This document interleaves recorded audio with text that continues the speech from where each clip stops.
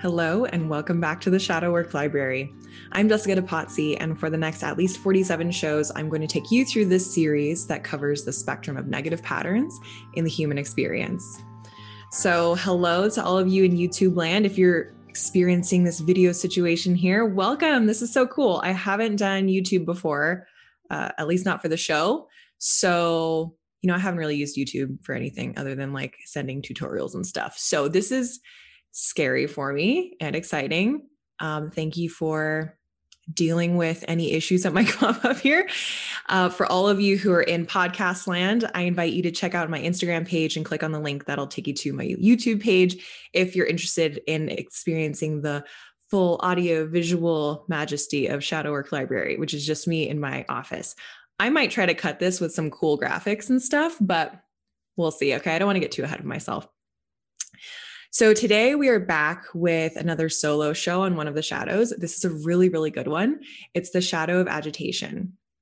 And as a Western human, I really feel this shadow because its purpose is to bring a little friendly competition into the world. And as Americans and Canadians and anybody else listening, probably, competition is the name of the game in a lot of industries and a lot of ways of life.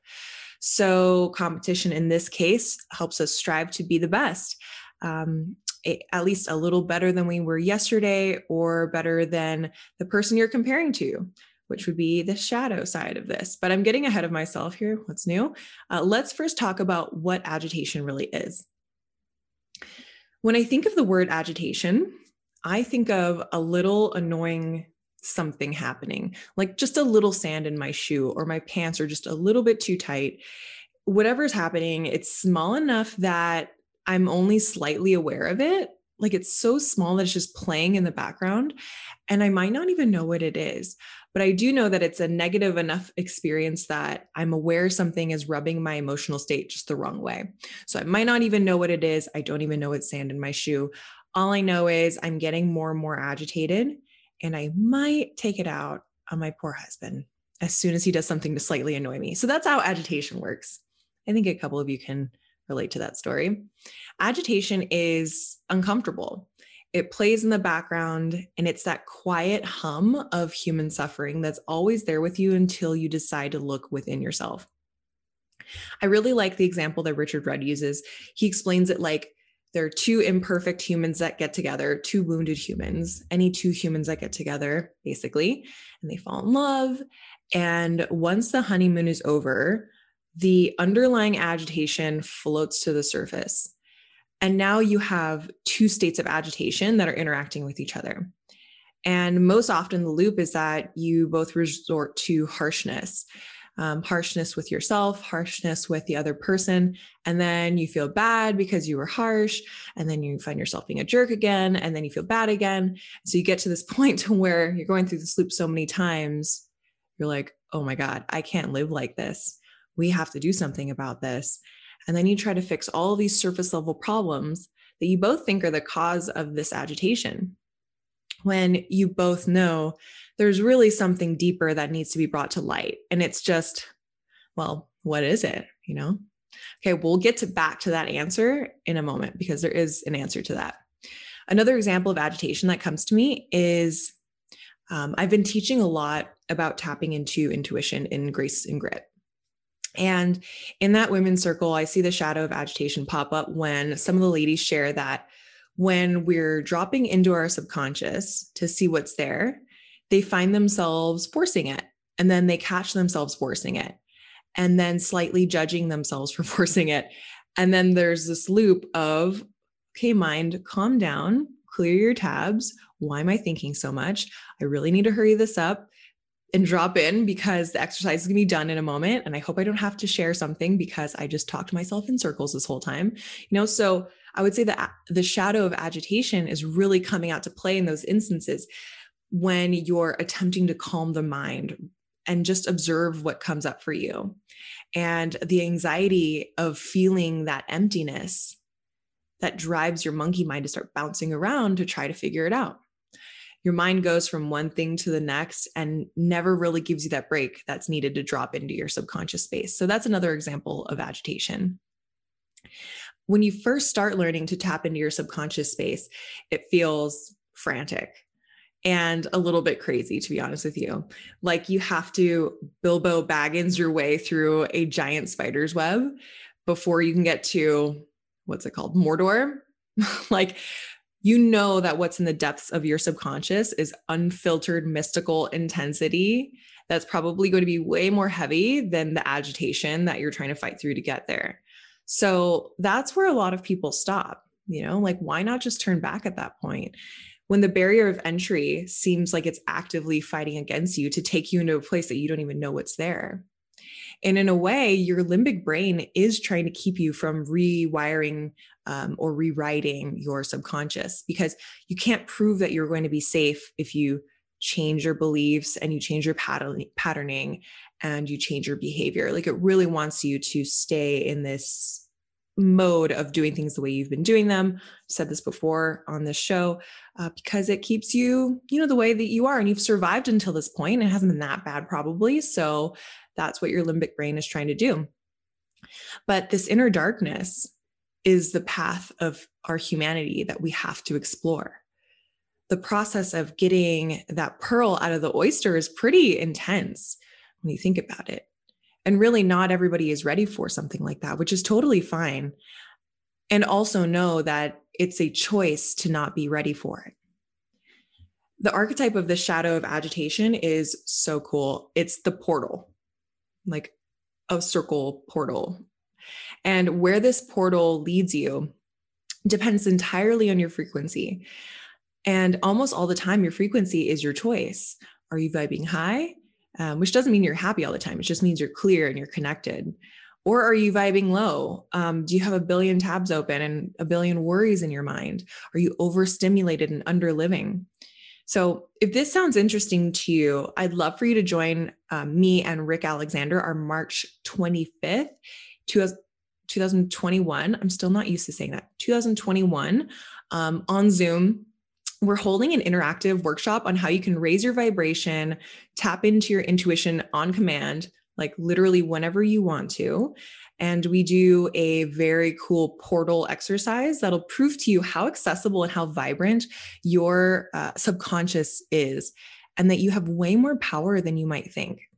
So for this, we're just taking donations, so you can pay whatever you want. If that's $1, that's awesome. If it's more, hey, that's awesome too.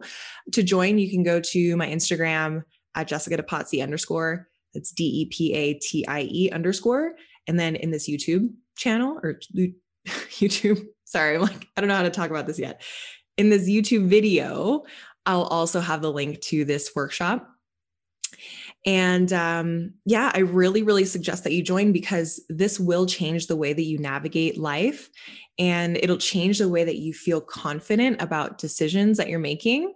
So, hey, I would say, like, if you're listening to this right now, just hop on Instagram right now, or just click the link in the YouTube video, sign up. You can literally pay $1. I think that you actually do have to pay $1 to join, or you can pay more. And as you're listening to the rest of the show, you can just fill out that form. So back to agitation. You're living with the shadow of agitation if you feel an underlying fear that something bad could happen to you at any moment. So before we were talking more about the feeling of agitation, this is actually what's happening here. It's this underlying fear of anything. You could lose your job at any moment.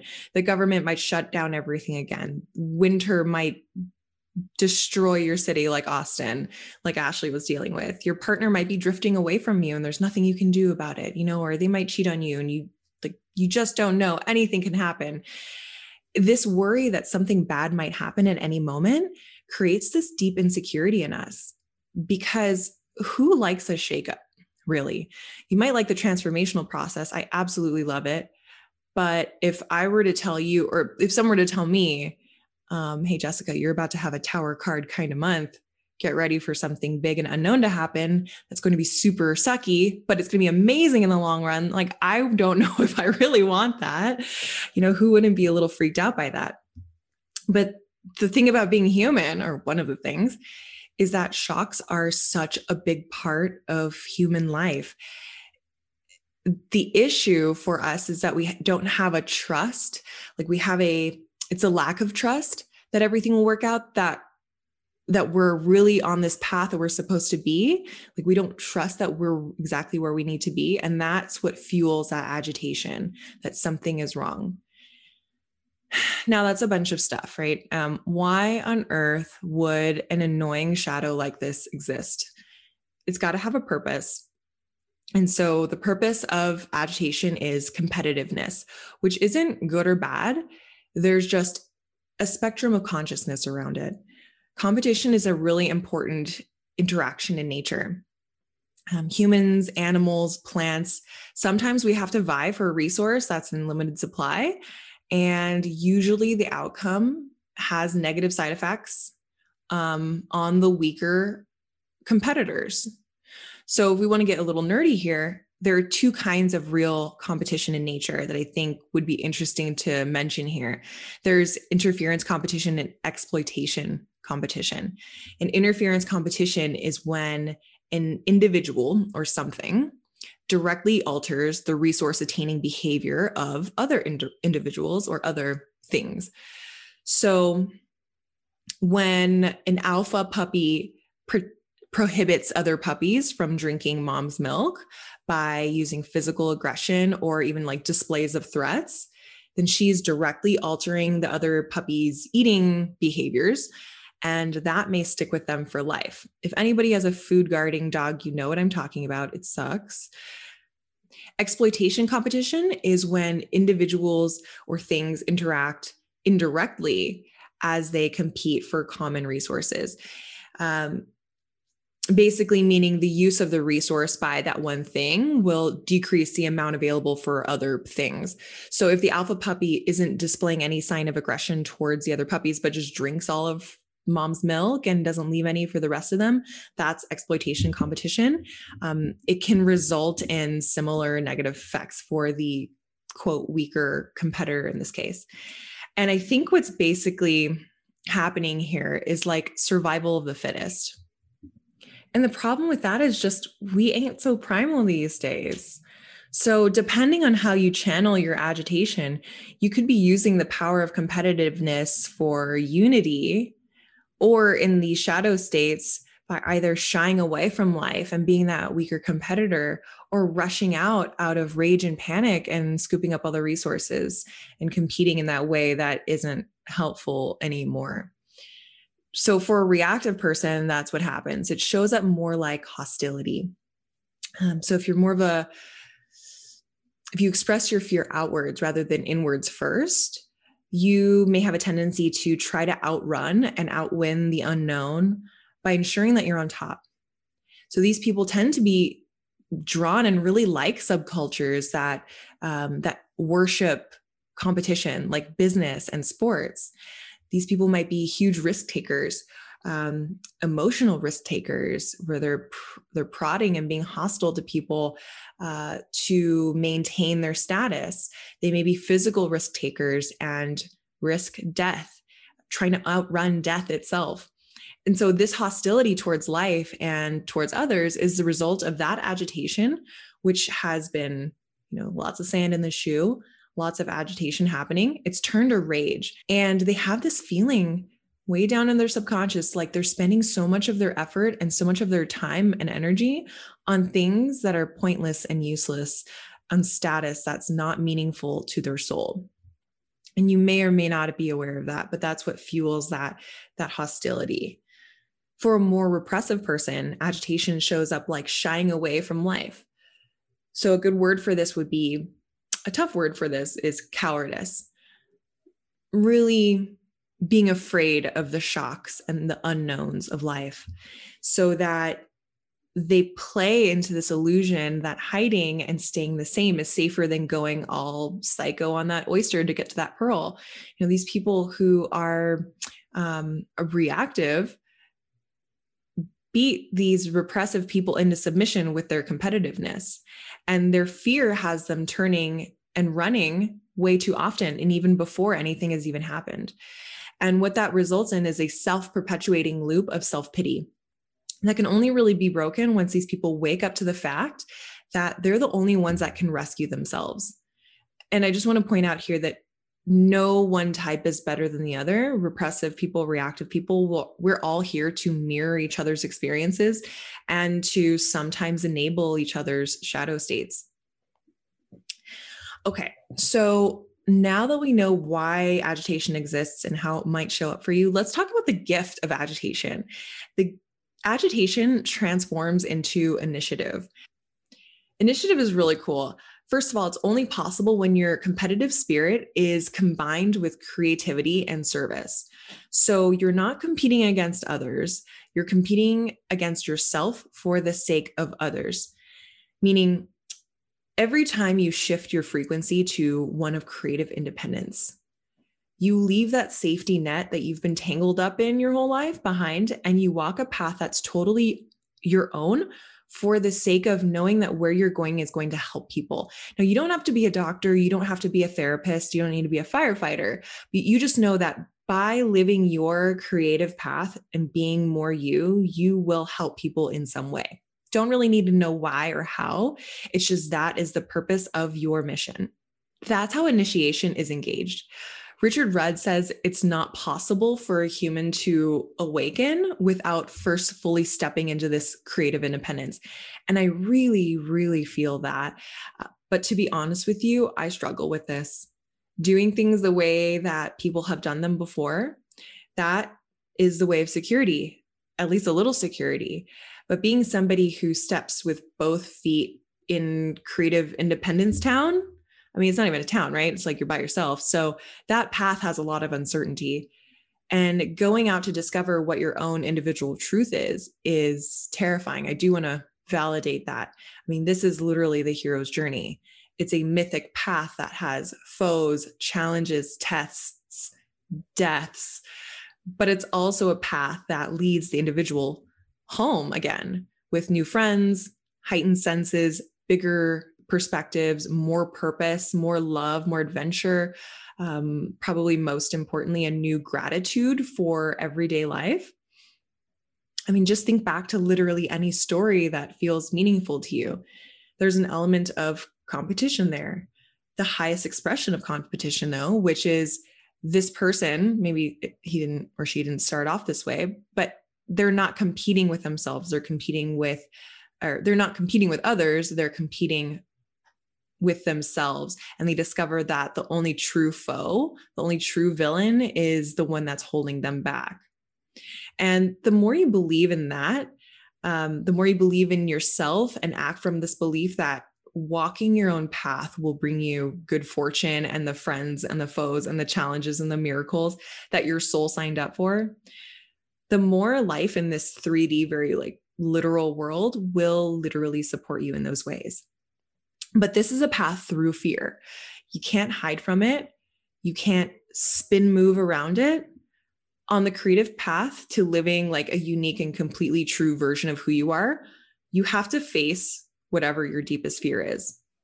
Whatever your deepest fear is will meet you there. And if you Bilbo Baggins that shit, you will transcend it. And I say Bilbo Baggins because I just watched The Hobbit, but it is relevant. Like no one is facing their greatest fear like Superman. At least I don't know anybody that's like that fake, just do that hard thing once and then you've conquered it forever. We're Bilbo Bagginsing this situation usually. Like we're crying through it, we're fainting through it, we're needing our friends to carry us through it. And sometimes you try to sneak away, go back home. Sometimes you're getting stabbed and poisoned. Like you will feel like a tiny, small wimp that doesn't deserve to be the lead role of your own journey. But the thing about that is we're all hobbits when it comes to our greatest fears. I'll share with you my greatest fear. It's that if people knew how hard I was trying to achieve things in this world, they'd see the limits of my potential at which sometimes I'm very unsatisfied with. And if I truly walk the creatively independent path and do me 100% and put myself totally out there and I'll be rejected, then what do I have left? Like I would have put it all on the table and I don't have anything to preserve and be like, well, at least I still have that. That is my subconscious thought that holds me back. So it's interesting, like when I say it in a few sentences, it sounds very inconsequential. When I found this in my subconscious, I was like, yikes, this is my next battle. This is my big thing. So yeah, the subconscious is really neat. I've been talking about it a lot in this episode, and I want to reserve most of that for the workshop just because it's such a big concept, and it's really better if it's a more interactive medium. So join the workshop that I talked about earlier. I'll give you some tools on how to access your subconscious. We're going to do it together there. Truly, this practice of knowing how to use my intuition to root around in that other state of consciousness without external plant medicines has been nothing short of completely freaking life-changing. So join, pay what you like, come and learn. This will change the way you learn about yourself forever. And again, if you go to my Instagram or this YouTube channel link thing, you can find my Instagram or my registration page in some link. I don't know, you'll find it. Go to my YouTube link or my Instagram. And on March 25th, 2021, we'll drop in together and learn a lot, and it'll be a ton of fun. All right. So this is the shadow of agitation, which transforms into the gift of initiative.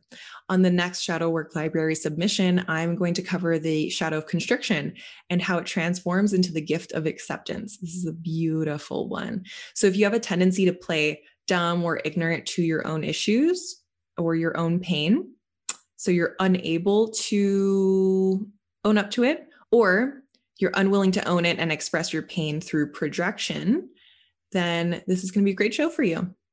As always, if you have any questions about this, you can hit me up on my Instagram account at JessicaDePatie_. That's DEPATIE. Or you can email me at jessica@thespecialforcesexperience.com. Have a great week, everybody. Stay safe, but not too safe. And we will talk again soon.